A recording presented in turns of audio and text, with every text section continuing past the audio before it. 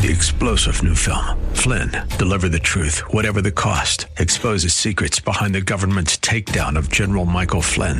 Flynn knew what the intel world had been up to. He ordered the first audit of the use of contractors. This set off alarm bells. He told the truth. He was the most dangerous person for Donald Trump to hire. They had to get rid of Flynn. Flynn, Deliver the Truth, Whatever the Cost. Available now. Watch it today. Go to salemnow.com. salemnow.com. Pastor Keith Crosby of Hillside Church. John, receiving this additional revelation, that this sort of recommissioning, he swallows this word from God. We know that God's word does not return void. It goes out for salvation or condemnation. And when you study the word of God and you look at the human condition, it is bittersweet. It's sweet to know that God is good. He has it all under control. He leaves nothing to chance. He abandons no one.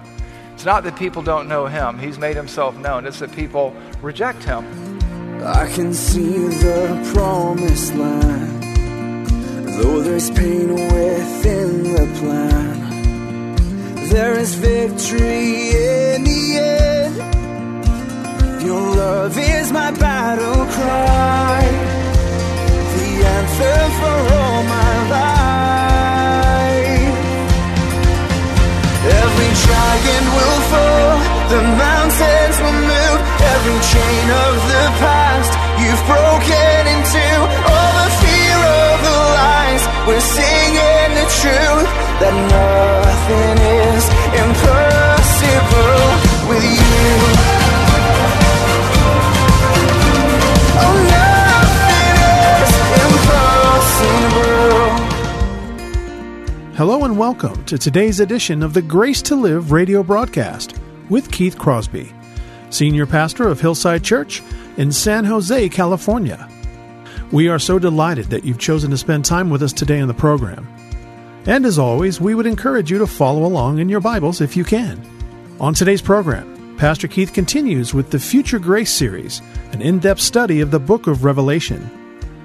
So if you have your Bibles, please turn with us today to Revelation chapter 11. Now here's Pastor Keith with today's study. Do turn your Bibles to Revelation chapter 11. Revelation chapter 11. Today's message is entitled, What About You? What about you? I remember years and years ago bending down and talking to my 3 or 4-year-old about Jesus and just saying, do you want Jesus to save you? I mean, you're a pastor, you have little girls, you want to see them saved, you want to see them marry godly men. And I remember explaining the gospel very patiently and carefully. And my daughter said, I don't want Jesus in my life. I like the way I'm living right now. I don't want to not have fun. And I was like, don't say that.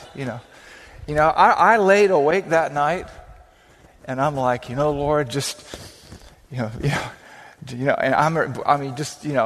it was something I think, and eventually, we know how salvation works sufficiently. We have our Bibles. We don't know how it all works exhaustively. But eventually she came to Christ, and God be praised, both of my daughters came to Christ, walking with the Lord and things like that. You don't know how these things are going to work out. It's hard to say. Then I remember about 20 years later, bending over her as she breathed on a respirator, thanking God that He saved her. And what I want to ask you today is, do you really believe that God desires everyone to be saved and come to a knowledge of the truth? I do.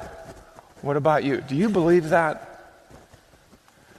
And the reason I ask you this is because, as we get into Revelation, we are now halfway through our study of Revelation. We're in Revelation chapter 11. And I remember a few weeks ago making the remark as I was wrapping up the sermon that often people question the goodness of God. And they say, well, what about the boy on the side of the mountain in the Himalayas in Nepal who's never ever heard the gospel before? What about him? Sometimes you'll share Christ with people and they'll ask that question. And sometimes you'll talk to people about Christ, or I'll talk to fellow believers, brothers and sisters in Christ who love God, who love His Word, who are real deal Christians. They'll say, but what about that little girl who lives along the Amazon? What about these people who never ever hear the gospel? What about them? And those are legitimate questions. Today in Revelation chapter 11, I believe you're going to have that question answered. Now, is that exactly what Revelation chapter 11 is all about? No. It isn't exactly what Revelation chapter 11 is all about. However, Revelation chapter 11 implicitly answers that question. And I want you to understand that, because a lot of times there's a lot of things we don't know about the future, about the past, about the present. You know, somebody once told me, I remember somebody telling me this, one of my theology professors at the Master's Seminary, Dr. Trevor Cragen, who's gone to be with the Lord, he's received his reward, that Christians are like secret agents. We operate on a need-to-know basis. And everything that we need to know about God and salvation is found within His Word. And that there is a larger unfolding drama of redemption, redemptive plan that we cannot see, and we cannot even know it exhaustively, but we can understand it sufficiently. And all we need to know is what we know, and trust God to take care of the rest. And so if you're joining us for the first time today, we are in the middle of a sermon on Revelation, and so you should strap yourself in somewhat, because this book does confuse and terrify many people who fail to understand it, who fail to read it carefully. There are many shiny objects and symbols that some people become distracted from, and they miss the flow of the passage. They miss the logic of the discourse, and they focus in on these little shiny objects, and they miss the larger picture. And what we've been focusing on as we've gone through this is the big picture. Is what does the text say? What does the text mean? And what do we do? How do we live? How then shall we think? And, you know, the book of Revelation, as we've talked about before, is probably the happiest book in the Bible, because it ties up all the chords and all the strands of theology and God's redemptive plan in one neat book or epistle. In 22 short chapters, we learn that Jesus wins, that He is God, that He is going to return and fix everything we've broken and straighten out everything we've made crooked. He's going to take this world, He's going to put an end to sickness, sadness, suffering, and defeat evil. And all these terrible things will ultimately cease. And that's a happy thought. That is good news indeed. Revelation, as we've discussed before, is at once a word of encouragement and a word of warning. It's a call to urgency, a call to arms. And what we see in the book of Revelation is the savagery of a fallen world, the savagery of evil human beings. And we see the character, the goodness, the greatness, the kindness, the love, albeit at times tough love, of God. And in 22 short chapters, God provides us with a sufficient understanding of His commitment to saving the lost, to rescuing humanity. Last week, Pastor Jesse did a great job in Revelation 10 with the little book and the scroll and all of these things, the thunders. And we saw that there are mysteries that we cannot wrap our finite human minds around, but we do know this, that God is good, that He answers prayer and He takes care of His people. And so we can understand God sufficiently. And as a Christian, going back to that secret agent metaphor, all you need to do is understand your calling, your mission sufficiently, even if you can't understand it exhaustively, in order to fulfill and live the purpose that God raised you up to fulfill. I'm reminded that you don't need to understand the physics of lithium batteries to drive a Tesla, nor the physics of internal combustion to drive a Corvette Stingray. You just need to know how to drive it. You just need to know how to drive. And that's what the Bible tells us, and that's what Revelation tells us about the future. And so today, as we walk through and work through chapter 11, we're going to find a great insight about the future, great comfort, great calls to urgency for us here and now as we look to what's going to be happening to people then and there. And today, I believe that we will find a sufficient understanding to those nagging questions about the little boy on the side of a mountain in Nepal, or the little girl who lives along the Amazon River, or people who live in far-flung places like San Jose beyond the Bible Belt. And while that's not the explicit subject matter of Revelation chapter 11, it is implicit in the text.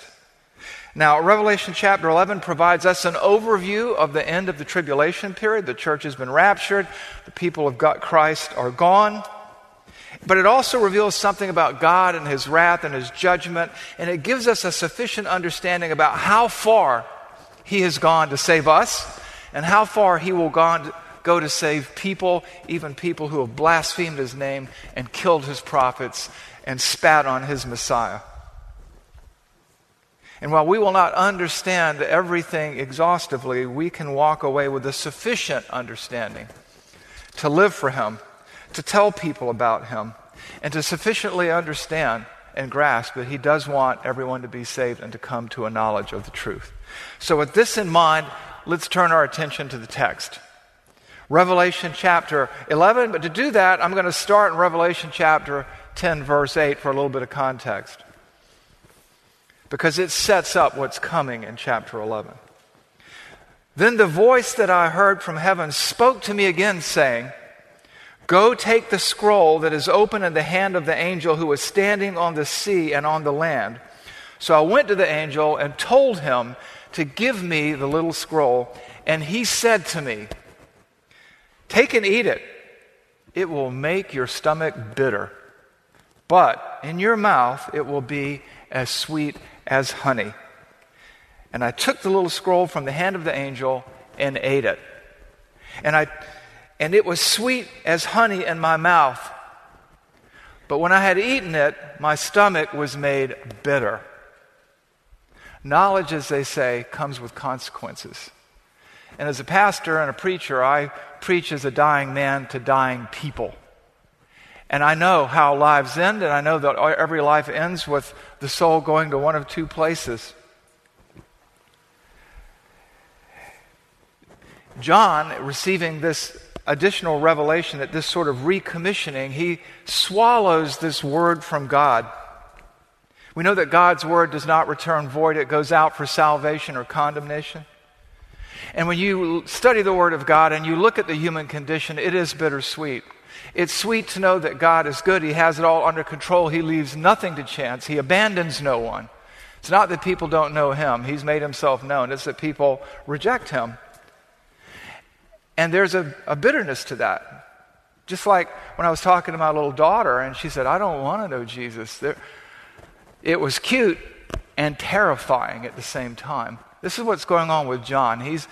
The Word of God is sweet to his taste, but the destruction of those who will push away God's forgiveness and salvation is bitter in his stomach. And you have to understand a little bit about the Jewish mind too. You know, we talk about that breaks my heart. But for the Jews, it broke their bowels. For the Greek mind, the heart was the center of the conscience and emotions and intelligence and morality. For the Jews, it was their bowels. And here, for whatever reason, it's translated stomach.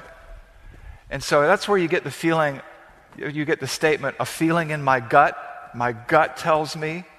That comes from the ancient Near Eastern culture of the Jewish people. And so his stomach was made bitter.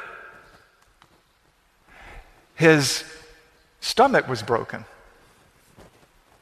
And then it says in verse 11, "And I was told, you must again prophesy about many peoples and nations and languages and kings." He's going to prophesy about all of humanity in every facet of human life and endeavor. John will describe promises of salvation in chapter 11, which are sweet And he will pronounce oracles of judgment, which are hard to take. Some people say bitter. And so it's a bittersweet enterprise. Let's look at chapter 11. Then I was given a measuring rod like a staff, and I was told, rise and measure the temple of God. So this is some future vision, and he's looking at a physical temple, a literal temple, and we'll see how you can tell that later in the text. Rise and measure the temple of God and the altar and those who worship there. But do not measure the court outside the temple. Leave it out, for it is given over to the nations, and they will trample the holy city for 42 months. And I will grant to my two witnesses, and they will prophesy for 1,260 days, clothed in sacrifice. What is going on here? For 3.5 years, 1,260 days, 42 months, however you want to say it, there are going to be these witnesses who prophesy. What's going on with the whole measuring thing? He talks about a staff, like a measuring rod here.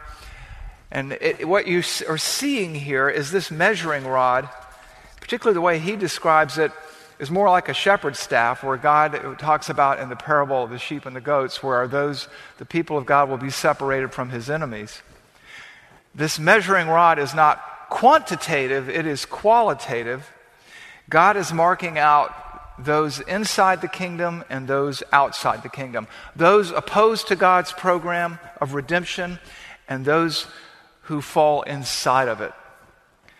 Those Jews who embrace Christ for salvation. The court outside the temple is reserved for the unholy hordes who we'll study later on, who attack Israel, who attack Jerusalem, who attack God's people. But right now we're doing another 30,000-foot flyover of the last half of the tribulation period. Part of the city will be turned over to be trampled under feet. The believing part will be preserved. The true worshipers are those who turned to Jesus in those final days and ultimately embraced their Messiah. They will look on him whom they have pierced and weep for him as an only son. Who are they? They are fully realized Jews, completed Jews who have embraced their Messiah, who have turned from dead Judaism, the Judaism of today, the Judaism of the first century, the Judaism of the intertestamental period, and they will turn to Christ. They will be slaughtered. We'll see that coming later on as we study, but they will also be saved eternally. And these two witnesses, let's talk a little bit about them. Who are these guys? It says in verse 4, these are the two olive trees and the two lampstands that stand before the Lord of the earth.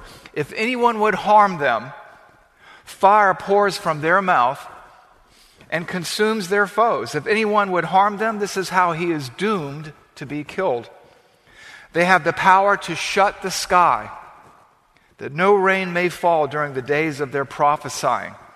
And they have the power to over the waters to turn them into blood and strike the earth with every kind of plague as often as they desire. These are Jews who follow the Messiah, who follow Jesus Christ. They are completed Jews. You get a sense of that because they're described as olive trees and lampstands. And as we know, lampstands from the earlier chapters of Revelation speak to those inside the church. The olive trees speak to their ethnicity. But we also get a sense that these guys are not normal human beings. How do we know that? Well, look what they do and look how they do it. They shut up the rains for 3.5 years, just like Elijah did. In 2 Kings, they, like Elijah, call down fire upon their enemies and their would-be assailants, as Elijah did. And like Moses, just as he sent the 10 plagues against the gods of Egypt and the Pharaoh, they too, as often as they desire, send plagues on the earth, turning the water into blood. And for this reason, many scholars think that this is Moses and Elijah. Some argue Enoch and Elijah because they didn't die.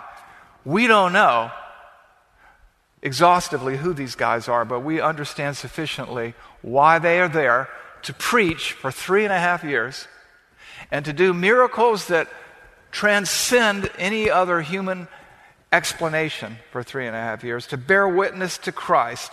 And so they prophesy and preach God's word in the most public of ways imaginable.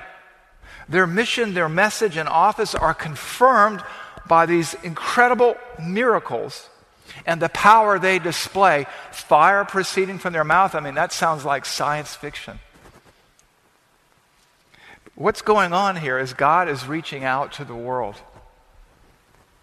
And through their preaching and their prophesying, and preaching and prophesying are the same here. Prophesying is foretelling or forthtelling the word of God. They are calling the world, an entire world, to repentance.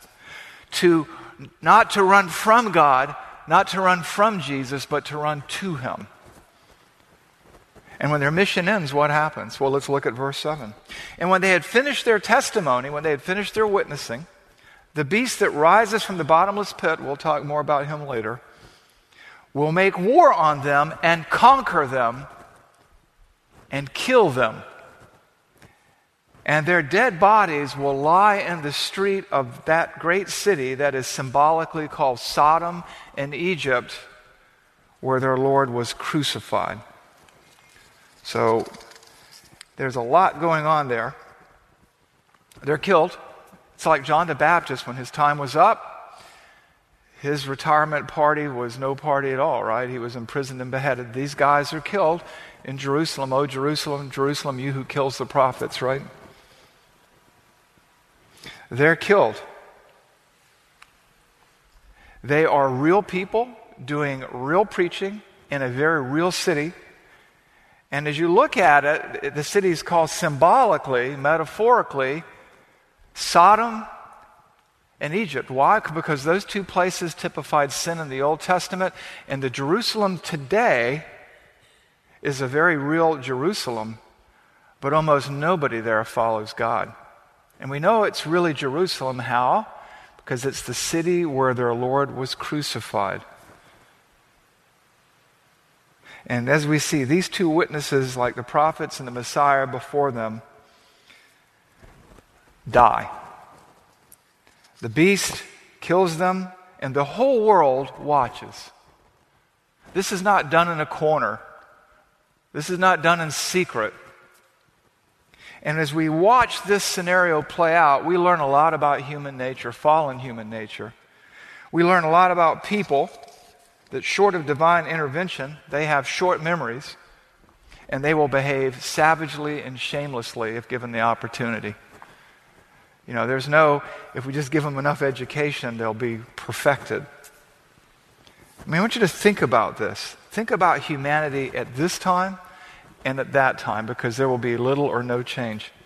Having heard messages of judgment and promises of salvation that these witnesses preached, having seen the miracles that they do that affect the whole world. Think about this. The destruction of the water supply, turning water into blood, plague and pestilence after pestilence, destroying their enemies. And for 3.5 days, and this is where the ESV, by the way, I don't like the translation at this point. In verse 9 it says, for 3.5 days, some of the peoples and the tribes, in the original Greek, and I looked at this I looked at textual variants, and I looked at the Nestle Aland and the United Bible Society, Greek New Testaments, and everything else. The word some there is not in the text. I don't know why it's there. But what it says is the peoples and tribes and languages and nations, the whole world, they will gaze at their dead bodies and refuse to let them be placed in a tomb.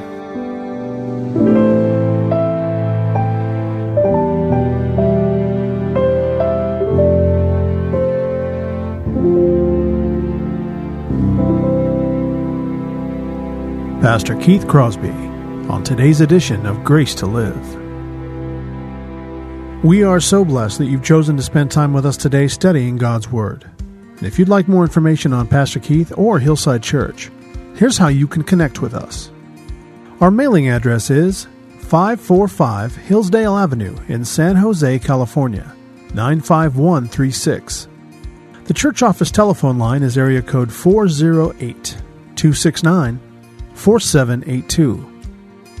And you can connect with us on our website, which is gracetoliveradio.org. There you can check out archived messages of past sermons and also listen to Pastor Keith's weekly blog. And please remember that the Grace to Live radio program is a listener-supported ministry outreach of Hillside Church if you'd like to partner with us financially. Again, all of these things are available to you on our website, gracetoliveradio.org. Also, I'd like to remind you that Pastor Keith and the staff here at Hillside always look forward to hearing from you. So if you'd like to drop us a note, you can email us here at keith@hillside.org. Well, we hope that you'll join us again next time for Grace to Live. But until then, I'm your host, Kevin Reeves, and on behalf of Pastor Keith and everyone here at Hillside Church, it is our prayer that the Lord will richly bless you. And thanks for listening. That nothing is impossible. Every giant will fall. The mountains will move. Every chain of the past you've broken into. All the fear of the lies. We're singing the truth. That nothing is impossible with you. Oh, nothing is impossible.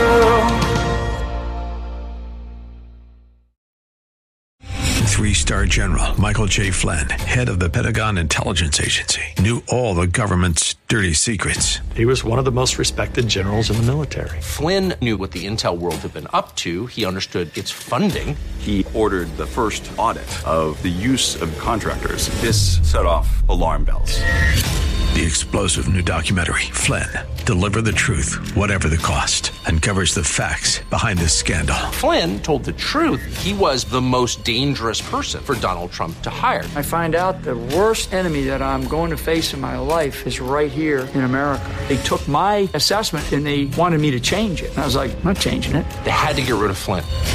With in-depth interviews, archival footage, and never-before-seen personal records of the man behind the headlines. I just felt like I was drowning. Flynn, Deliver the Truth, Whatever the Cost. Available now. Watch it today. Go to salemnow.com. salemnow.com.